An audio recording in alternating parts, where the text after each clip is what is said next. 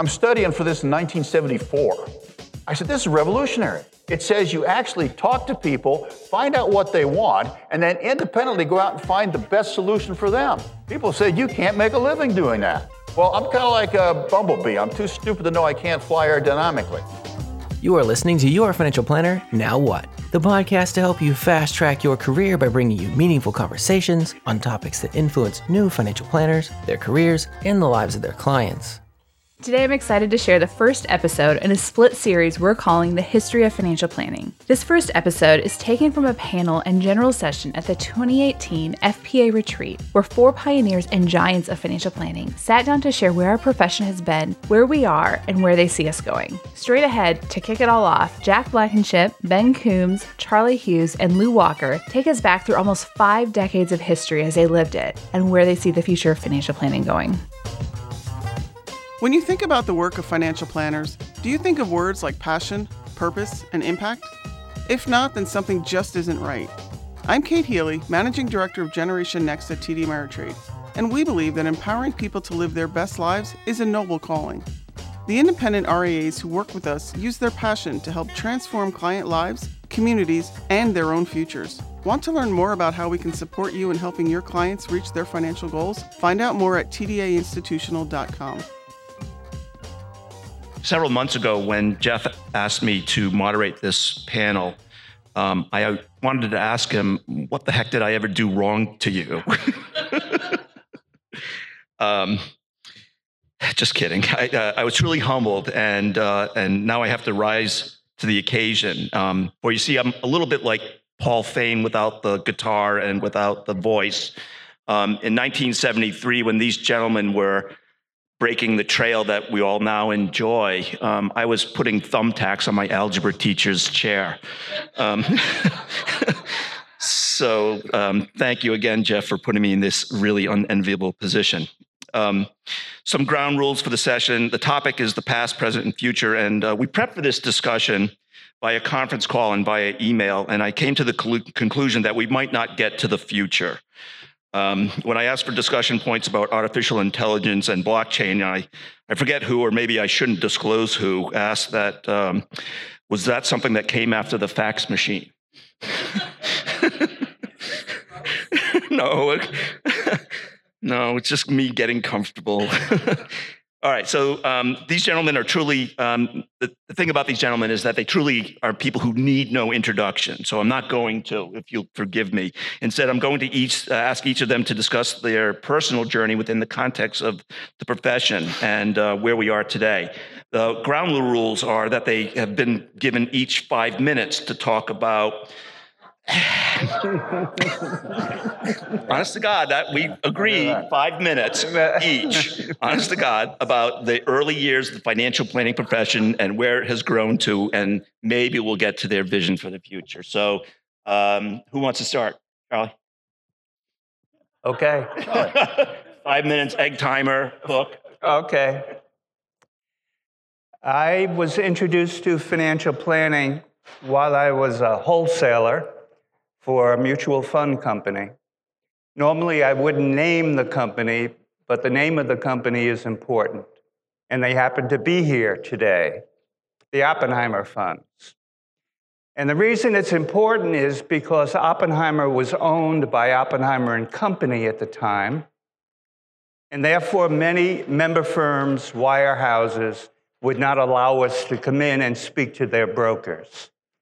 I'm not sure what the reasoning was, but the result was I ended up calling primarily on independent broker-dealers, where financial planning really took root in the early 70s.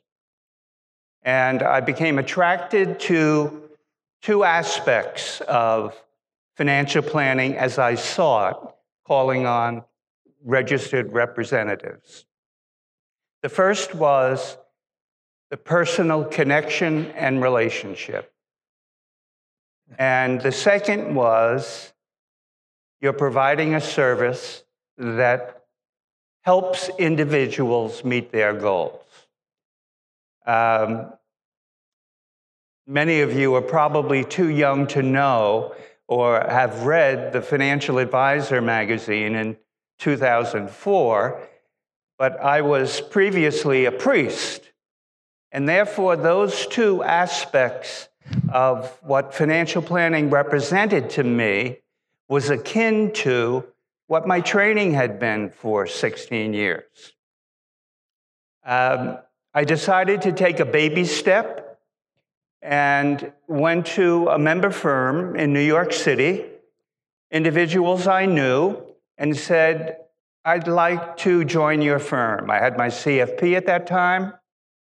And they said, we're very interested, but we would expect, as you develop your financial planning relationships, which is a time-consuming development, we would expect you to be selling shares of the companies on our recommended list. So I knew immediately that that was not the direction to take, that they looked upon financial planning as the greatest invention since automatic transmissions. So I decided, along with my wife, to set up our own practice. And the structure was very simple. I'll bet it's very much like Lou, Ben, and Jack. You had a relationship with a broker-dealer where you implemented, sorry, Elizabeth, for using that word, implemented, and you provided financial planning on an hourly basis. By '84, we both became disenchanted with the transaction side of the business and began to wean ourselves from commissions. By '84 and '85, we gave up all of our licenses and operated on a fee-only basis, although at that time there were no platforms like Schwab or Fidelity. So it was very difficult to construct a business without those platforms. We felt, in a sense, conflicted by continuing in a transaction-related relationship with clients. And that's what motivated both of us to give up licenses and work on a fee-only basis. To make a few comments about the present situation, I think there are a handful of very important developments that have already begun, but they haven't matured entirely. The first is the alliance with academia, which wasn't present when the four of us were involved in not only starting our practices, but in our leadership roles at the ICFP. Secondly, youth. According to Cirilli, the average age of a financial advisor is 51, and those advisors plan to retire in 10 years. Without youth, this profession will die.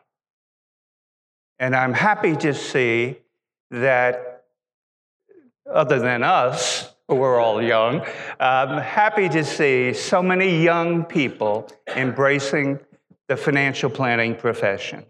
Thirdly, the fiduciary spirit. Irrespective of what the Department of Labor says or what the SEC says, there is no reason for us not to embrace the fiduciary spirit.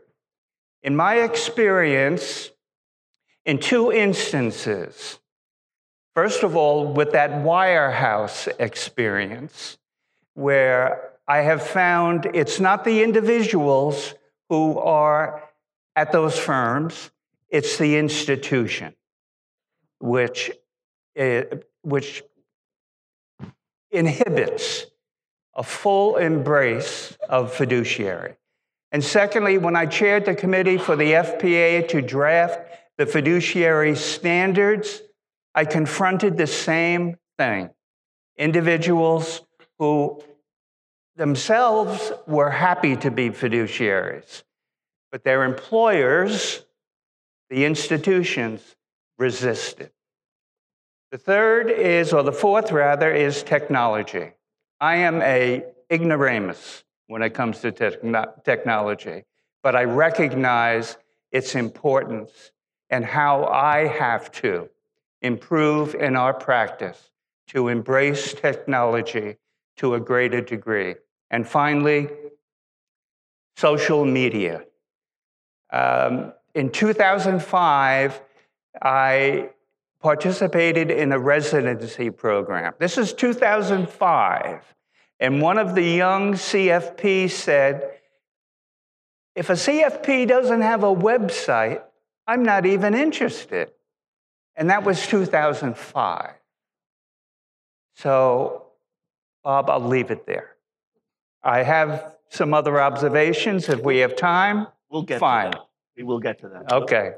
Hi, I'm Lewis Walker, and I'm up here as part of a panel of past leaders.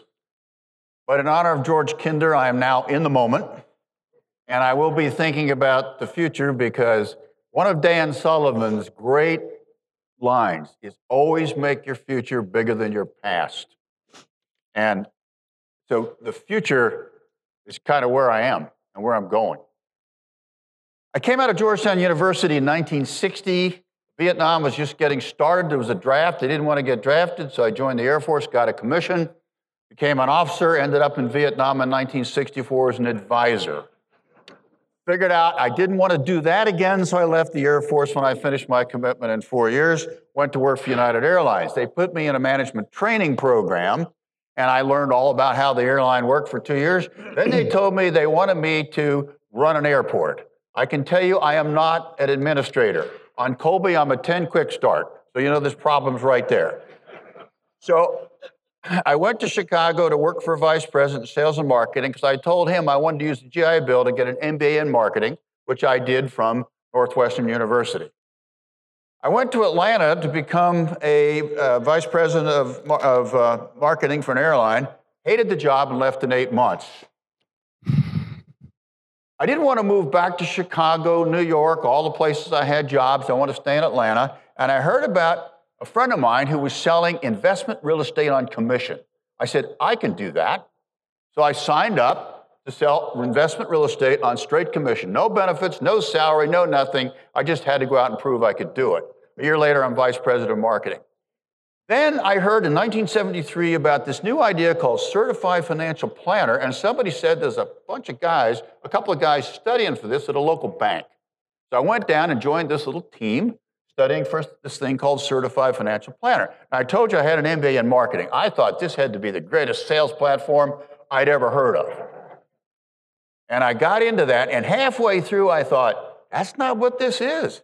This is revolutionary. Keep in mind, this is I'm studying for this in 1974. I said, this is revolutionary.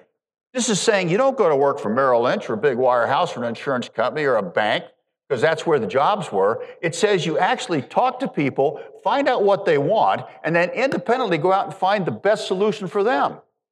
People say you can't make a living doing that. Well, I'm kind of like a bumblebee. I'm too stupid to know I can't fly aerodynamically. So I thought, well, I can do this. So I got my CFP in 1975 and started my own practice in 1976 in conjunction with my insurance agent. We got an office. I'd only been in Atlanta, maybe 3 years. I didn't know a lot of people. We got an office, hired people, and got furniture, and we had to go out and find clients. We had to sell things because that was the only way to make a living.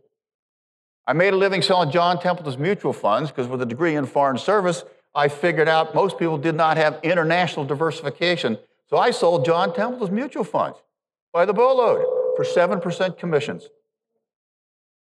That's what they paid.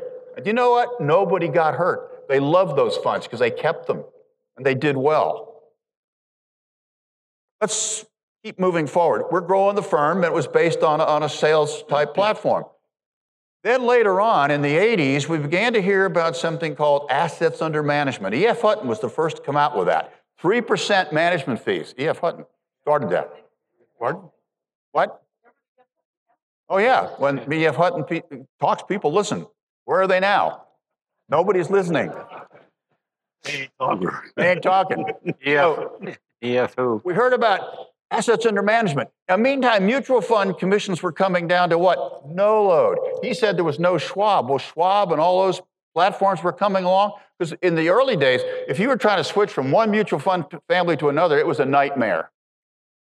So all these platforms are coming along at no load. We're going to go out and talk about asset allocation. Remember that? I'd follow Roger Gibson around and translate his book into English. Love Roger. He's still out there. And that became the model. Now, where are we today? There's a big shift. And we've been talking about that shift. And I'm still kind of revolving around exactly what that is because I know it's there. I've been picking up ideas here. But the big shift is you're not going to prove value by managing investments. It is very hard to generate alpha today. That's not going to distinguish you from anyone else. If you tell people you're a financial planner, is that going to distinguish you? Ben and I were talking about the first retreat. I think there was 75 people there. Yeah, and we all paid our own way. We all paid our own way. Fortunately, it was free wine, so anyway. But think about this. Look at this crowd. We got, 400-some people here just at this meeting. Some of them paid their own way. And many of them paid their own way. So think about that. How are you going to add value today? It's going to be in the conversation because you really cannot replicate that. Face-to-face will always be better than cyberspace. So we have to get deeper in the conversation. Now, let me just segue quickly to the future, because what am I doing? I sold my practice 2 years ago. I will confess to you, I turned 80 this year. I was a little late to do that. You know why? Because every time I was approached about selling my practice, the first thing they want to know is, Walker, when are you going to leave? Wrong question. You talk to business owners, there's a cascade of privately held, closely held businesses that are going to segue in the next 10 years. If you look at statistics and baby boomer-owned businesses, we got a 22-year run of incredible opportunity. Because these business owners, Susan Bradley said today, only 19% even have an advisor. 80% of the businesses put up for sale do not sell. Very few. We've done surveys. I went out and I got 2 designations since I sold my business. I'm now a Gallup-trained strength consultant, and we're using tools like Colby and Gallup Strength Finder with our clients. If you want to help them find purpose in what they're designed to do in retirement, they need to know what their strengths are, what their God-given talents are, and how they're going to use them.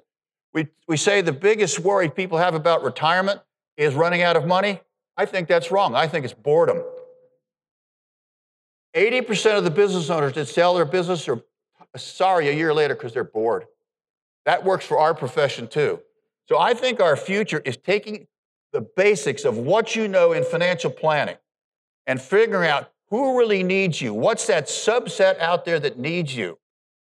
And whether it's retirees, widows, whatever, and get very good at those deep conversations because that's where your distinguishing characteristics are going to come from.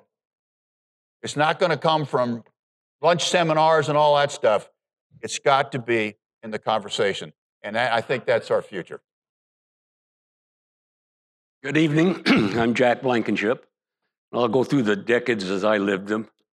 I started my practice in October of 1974. And those of you that can remember, it was highly inflationary, that whole decade.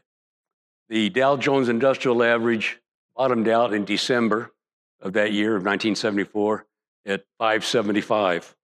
And retirement planning, financial planning was difficult. At least I thought it was. We had little, if any, computer power.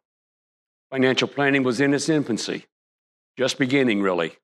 Interest rates were double-digit, with 20-year treasuries topping out at close to 20%. Inflation was 13% or more, and the Dow Jones Industrial Average was pretty much flat, not moving off its dime until the bull market began in 1982. With these economic ingredients, what rate of return on investment do you use in attempting to formulate a plan for tomorrow? That was the question we always asked. The Trash 80 was introduced at the end of the decade. The HP 12C was introduced in 1981. Before that, we used little machines that had four hours to it. The IBM PC was introduced in 1981, but we wrote plans, big, heavy plans. The 1980s saw decreasing interest rates, and it was the beginning of the bond bull market that lasted over 30 years, and the beginning of the equity bull market. And we had increased and increasing computer power. We learned and we learned and we learned more. Financial planning was fun as we were able to actually compute and formulate better advice and recommendations. The Tax Reform Act of 1986 changed the landscape concerning investment tools to be used in the assumptions to be incorporated in financial and retirement planning. The crash of 1987 was scary, horrific, of course, but looking back, it was our beginning. It was for me. It was a calling. We had passion. We were so passionate. We were on a mission, something bigger than us. We used to call it the movement. Some still do. We were giving birth to a new profession. Theology, medicine, the law, accounting, architecture, nursing. Interestingly, our studies at the Board of Standards in the early 90s indicated that of all the professional standards of practice and ethics, the nursing profession had the highest standards of all. The 1990s, the CFP mark, the recognition of one designation, the only designation, one profession. Kemp Fain's presentation in Boston of April 1988 gave us the mantra to be used going forward. Fiduciary responsibility at all times was one of our mantras. Cannot take one hat off and put another on. Another was the abolition of anyone can call themselves a financial planner. We wanted to take our light out from under the basket and let it shine for all to see. The Board of Standards began its journey in 1990 to write its standards of practice. The aughts and the teens, many battles have been won. Fiduciary duty, a key hallmark of our profession, places us on the road to being a profession. Our new code of ethics and standards of conduct, effective in October of 19, calls us to conduct financial planning process before offering advice and recommendations. We have had, and from the beginning, the 4 E's: ethics, experience, education, examination, along with a comprehensive body of knowledge, the hallmarks of the profession. The future, I really don't know. But what is missing and what is yet to be is the inability of just anyone being able to call themselves a financial planner. Down the road, a sovereign body, hopefully the federal government, will require those who profess to practice financial planning to be licensed, and in order to be licensed, the planner would necessarily hold the certified financial planner mark. Financial planning, the joy of financial planning. Being able to work with clients to help them define their life goals and to help them achieve those life goals is a blessing and a gift. The work of the financial planner will not go away as the future unfolds, nor will that work ever be diminished. Being able to serve clients in the manner of a financial planner is a true joy. It's a gift, and it should always be treated as a gift. Thank you. Thanks, Jack. Never be the last one. One of the things I've learned.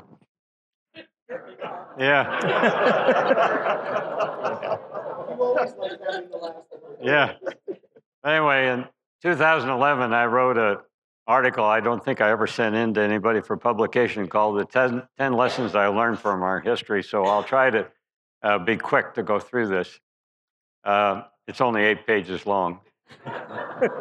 Anyway, the first thing I learned is chaos equals opportunity. I found out about the International Association for Financial Planning in 1971 when I set up my business as a financial planner for the first time. There was a second time in 1976. But just to maybe repeat some of the things Jack said, as we learned earlier, the Society for Financial Counseling was set up in December 1969.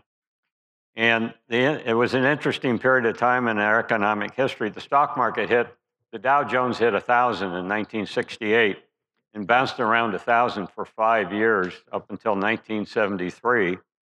And as Jack mentioned, it fell by over 400 points just before the end of 74. That's a 40% loss of wealth.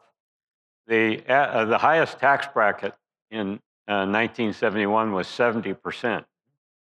I started with school teachers, and a 2-income school teacher family was in the 50% tax bracket. And inflation was running at 13%. Interest rates were up around 18%. And we started having limited partnerships, which died their own death about 15 years later. So this period of time in our history lasted 10 years. And during that time, I set up my financial planning practice, failed at it, set it up again in January 1976.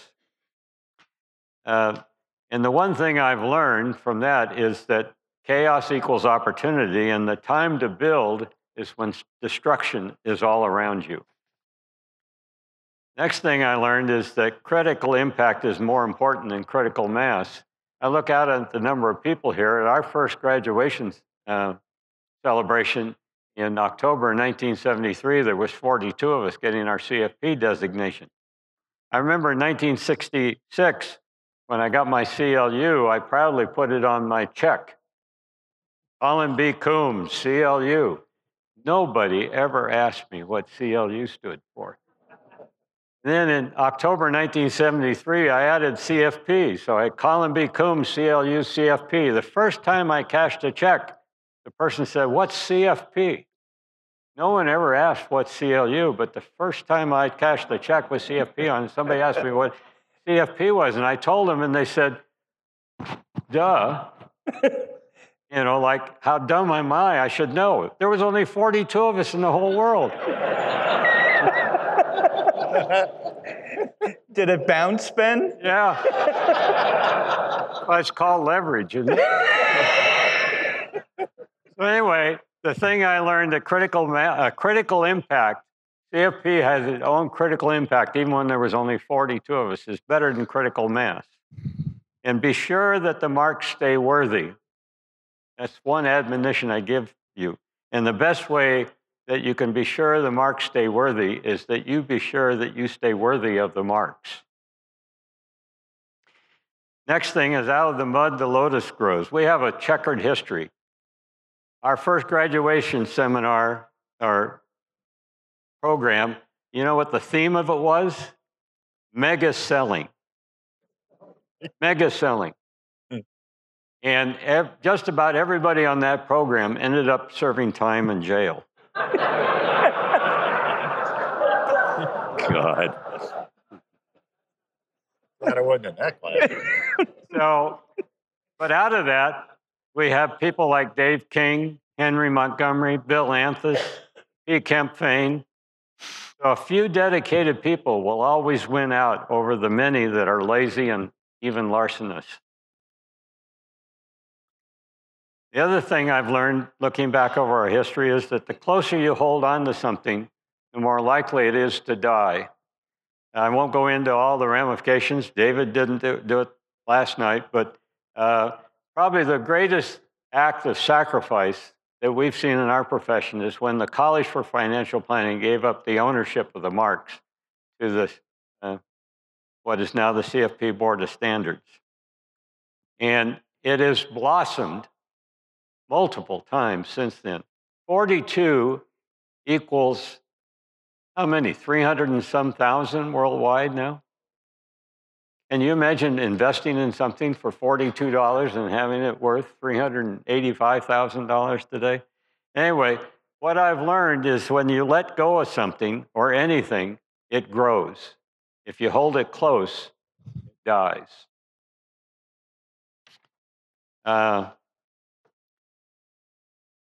other thing is, I was in the life insurance business for 8 years, and I always felt like I was being trained to do something to somebody, and that I was being trained to be an answer in search of a question, and if you didn't have the right question, I was trained to help you reword your question, so I had the right answer to it.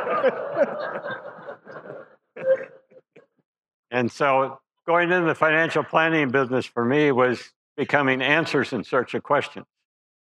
But when I went in the life insurance business, they put me in the bullpen, right? And you had to smile and dial and all that. So the only thing I knew about what I wanted to be as a financial planner is I knew what I didn't want to be after 8 years in the life insurance business. And so I tried to do everything different. And it quickly dawned on me that I was in the service business. Elizabeth talked today about being in the caring business. But it dawned on me I could be a service without ever having a client. I could be a service through a service club. I could be a service through Chamber of Commerce. I could be a service by setting up CFP classes.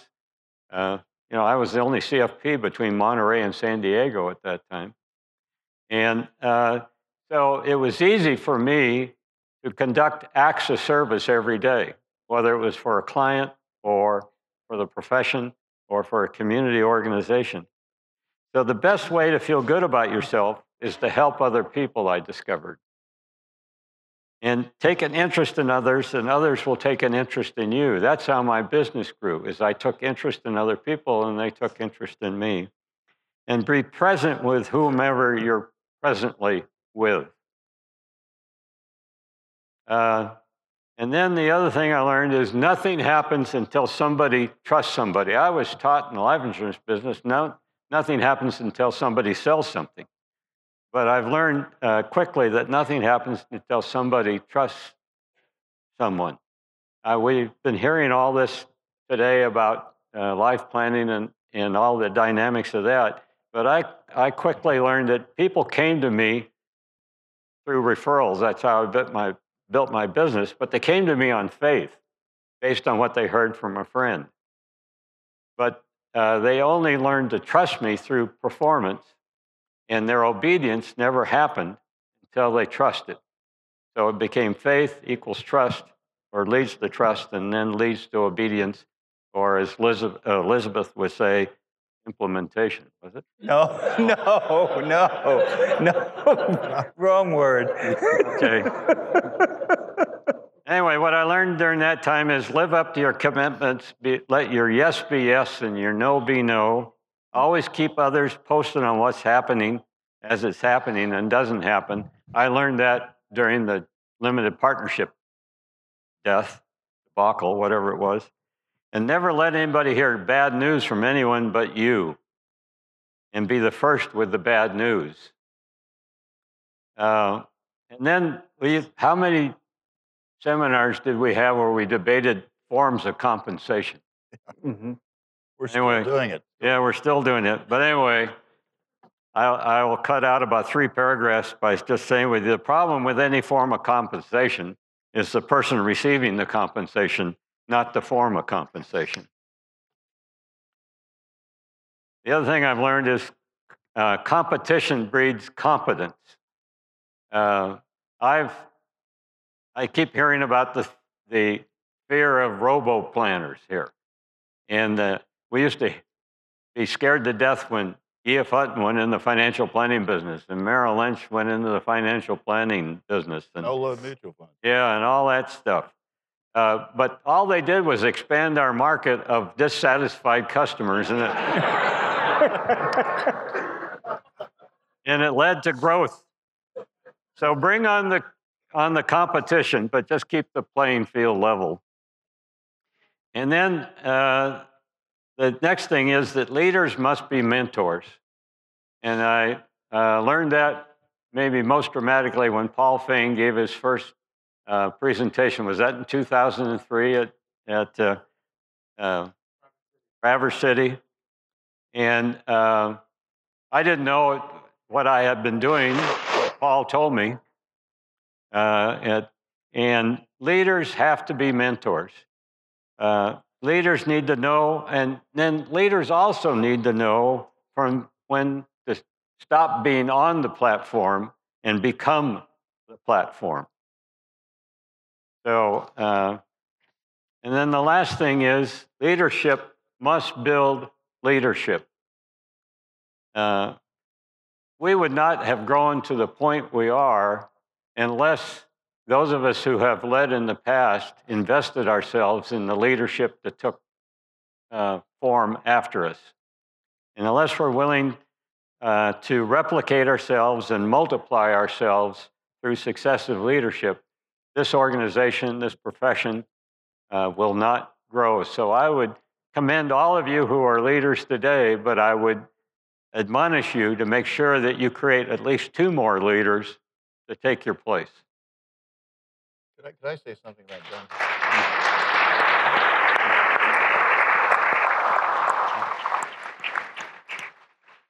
I just want to add a point about Ben. In 1970, I got a call from Henry Montgomery, who wanted me to come to a meeting in Phoenix and join the board of something called the ICFP. And he said, but I got to tell you, you got to pay all your own expenses. And I said, why would I want to do that, Henry? He said, because it's important. And I went on that board, and I had the privilege of following Ben as president of the ICFP. And you've seen the wisdom that's in Ben's head. And getting to know people like Dave King, Henry Montgomery, and all those folks, that's the point. I learned from them. We all learn from each other. And you who are here, and you who volunteer in leadership in this organization, that's the value of being here. I learn more in the conversations in the hall with people like Ben and these guys to my left and right, and some of you in the audience, more than I ever learned in the classroom. So thank you for showing up.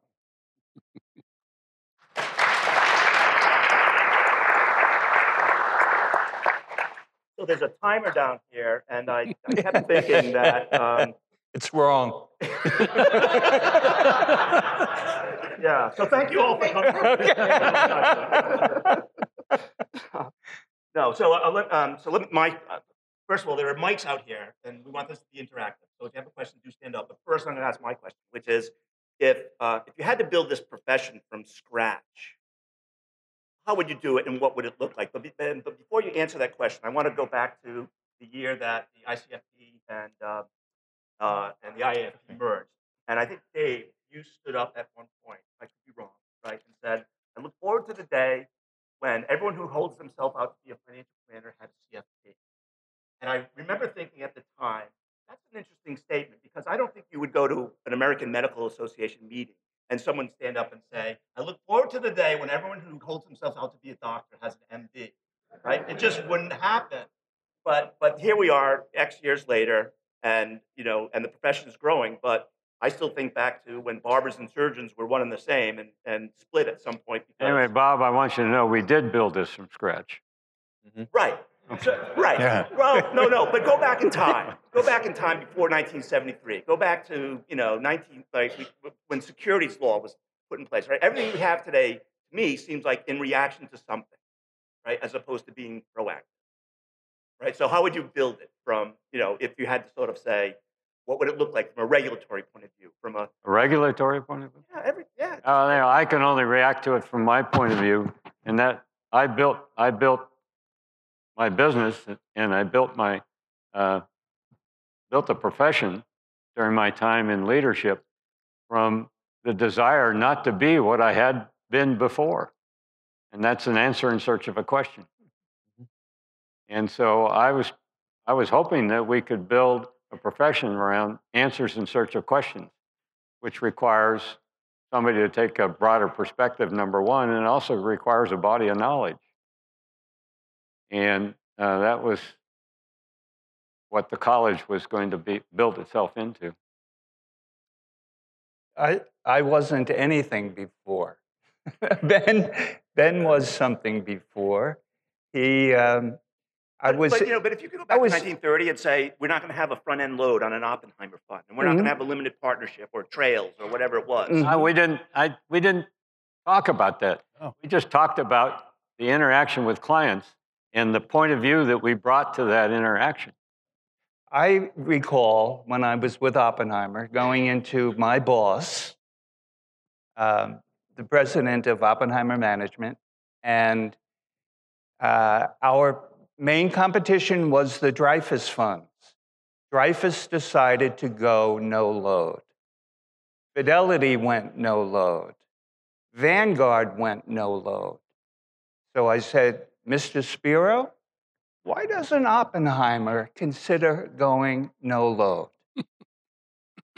Fortunately, I kept my job because that was not an avenue that firms that had a distribution mechanism in place would even consider. And now you look at the array of no-load funds on any platform. You look at the proliferation of no-load annuities, everything has changed. So I don't know if I would envision anything being different 30 or 40 years ago, because it really laid the groundwork for the progress we've made today. You want to go to a question from the audience? Yes, I do. Okay. Oh, sorry, I didn't see you there. Embarrassing you, what you left out of your history was the time that you stepped in as executive director of the ICFP when the ICFP was going through some tough times, and you were shuttling back and forth between Long Island and Denver. So thank you. My wife doesn't thank me, but,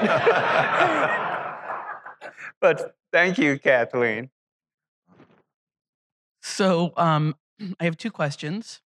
One is, did they sort you all by hair? Whoa. Uh-oh. What did you say? Elisa, what did you say about heads like Jack and I? My real question is, for one or all of you, is there something that's happening right now, like really new, that you either hoped would happen but was skeptical or thought would never happen? Something in this profession that's happening like right now, or maybe even is just starting to happen, that back in the beginning of your career you thought was just, it would be great, but it will never happen? Well, I think the battles over the fiduciary concept has begun to shape things differently because, one, the press has embraced it. The public is starting to figure it out. Now, we couldn't be where we're sitting if we didn't do what was in the best interest of the client. Now, there is a danger when regulators try to define that. Department of Labor wrote a 1,027-page document that does not define what doing in the best interest of your client is. It's going to be defined by trial lawyers when something goes wrong. So one of my counsels here is do every plan as if you're going to be in court and facing a plaintiff's lawyer. So this whole thing is shifting where we're beginning to recognize, and the public's saying, hey, your value is, as I'm repeating myself, your value is not in managing money. Your value is not selling me stuff. I can find stuff no load on the internet. Your value is helping me figure out what to do with my life, 2018 marks the where I'm going 45th from the year present to anniversary my of the future, CFP and helping me marks, define what that which is a huge future milestone is. in our profession. So it's, again, We this are depth truly of standing on the conversation. shoulders of And we're also giants. splitting And I hope off you enjoy into this episode as much as I did. areas of expertise. If you've never been We've to got people like Katie Votava here, If who's you've very never been valuable to to us retreat, you're in the really missing healthcare. out. Carol It's your McClanahan, she's a chance to doctor. truly sit She's down taking with a different pioneers and be viewpoint. part of So the we're movement bringing that in started these 5 other decades ago other to further our disciplines profession and to provide shape true financial planning to clients. where we're going. So I Next think, week, we have in another effect, live you need to recording be a to share with you. CFP, but that That one is body of actually knowledge, you're kind of a generalist. That one is You've got to actually figure out a where panel am I going to discussion which I specialize and really moderated get on deep gender to inequality in help our people profession. find You the won't want to future miss it. that they're Thanks for trying to listening. define and get there. Make that life transition, come out of the confusion phase to a new normal. I'd like to follow up on what, oh, I'm sorry, Bill? Go ahead, Charlie. This notion of developing specialties beyond just being certified, I think is a very important initiative that the CFP board should undertake for some of the reasons that Lou cited, but also for a few other reasons. I think we find it difficult to serve lower income people and provide them with financial planning advice. We need to solve that problem. Secondly, I'm finding, because my client base is older, their issues are very different than a client who's 50 years younger. And whether it's advising them on looking for nursing homes, assisted living, whatever it may be, I'm learning on the job. And I'd like to learn in another way. And thirdly, I think the notion of compensation associated with assets under management has to be reassessed. That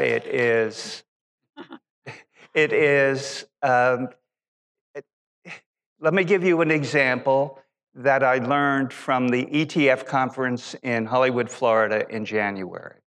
Someone gave the example of financial planning was associated with transactions. We then went through this notion of financial planning being associated with assets under management. What is going to be the next step? Financial planning associated with what compensation model? I think that's something very important that we should all be thinking about. Can I jump in just real briefly?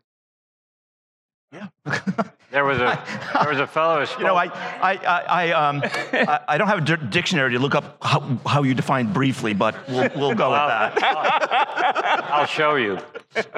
At the 2003 retreat in Traverse City, there was a worldly philosopher that spoke there, and he said, one of the most important statements I've ever heard is that you're only old when your memories exceed your dreams. And so my view of the financial planning industry is that our dreams will never exceed our memories. Great, thank you, Ben. So we got two questions. Go ahead, and then maybe like 1 minute per person, or just 1 minute for one person, and then we'll go to Carolyn's question. Mine's just a comment. I'm going down memory lane for Jack's benefit. My first retreat was in 1985 at UC Santa Cruz, and if I recall, Jack was the retreat dean, correct? Mm-hmm. And if I also recall, back in those days, under the trees included ice chests that had wine coolers and beer on the grass. Mm-hmm. I think staff should look at that to reintegrate this into retreat. And even have trees. We had very free-flowing conversations. So, Carolyn, before you make your question, let me just make a comment to that because it's the perfect segue. Tomorrow at 11:30, there will be a Under the Tree session with, you guys don't know this yet, but with you all. Do I have to bring my own tree? With beer and wine. You sure it's not under the ground? You will be under the ground after you drink. Okay. There'll be free drinks. Carolyn. Bring your own tree. So first off, I want to thank all of you, and so many in this room who just really created this profession, and it's so fun. You know, me coming from a profession that took 100 years to create and is still creating itself. See the last 30 years what's been created and how you guys have really accelerated that. I do take issue with one thing you said, though, so that you know when I take issue, I have to stand up and say something. And she already tweeted about it, so it's right.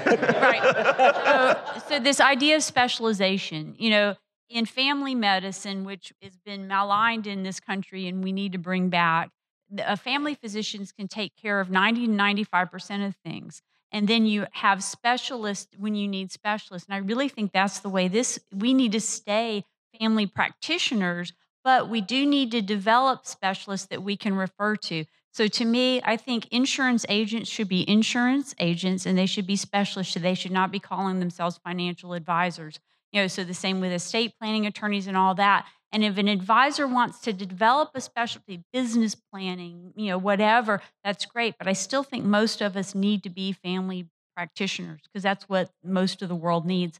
And then one other thing I wanted to say, the compensation, thank you so much for saying that. You know, you guys are giving advice and you're charging for it. And we need to change that conversation around what are you paying us for? And it's not to beat the market. It's not to manage money. It's to help you manage your financial life and and create financial peace. And I think if we all, and I said this in a roundtable last week in New York, if we all at once changed our compensation model and went away from AUM, it would happen. But we all need to agree to do it. So I dream of that. That's my hope for the future, that we do get paid for what we do well, and that's become financial problem solvers.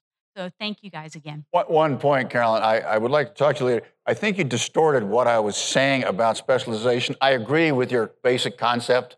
I was just talking about taking, a family practitioner, that's fine, my son is one, is taking what you know as a family practitioner, but also getting deeper in certain areas of the conversation based on what people, because we can't be good at everything. So I wasn't talking about just becoming only a heart specialist or something like that. Okay, good. I forgot the most important part. We need a 3-year freaking residency once people get their CFP. So I dream of the day the CFP board creates a residency program where we have jobs that these new graduates can go to, and that they get the training for 3 years, and then they're qualified to go and start their own businesses, are well-trained to go work for somebody. So please, you guys hear me saying that since 2008, and I'm grateful to Yeski Bowie and to John Guyton for actually starting residency programs, but we need a board-certified financial planning residency program. So. I got to say, it was Kara Morris that started the residency program. Yeah. That's 1 week. We need 3 years. Yikes. So that silly ticker, which you say is wrong, Charlie. It is wrong. I'm not going to ignore it, but I'm going to ignore it for a second, which is we're well over under the tree tomorrow. No CE, sorry. Join me in thanking the pioneers of the industry.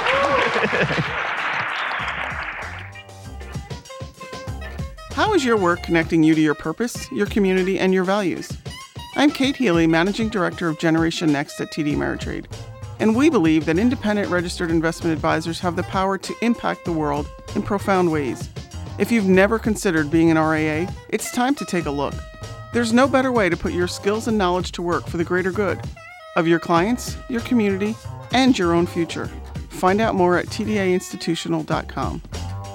2018 marks the 45th year anniversary of the CFP Marks, which is a huge milestone in our profession. We are truly standing on the shoulders of giants, and I hope you enjoy this episode as much as I did.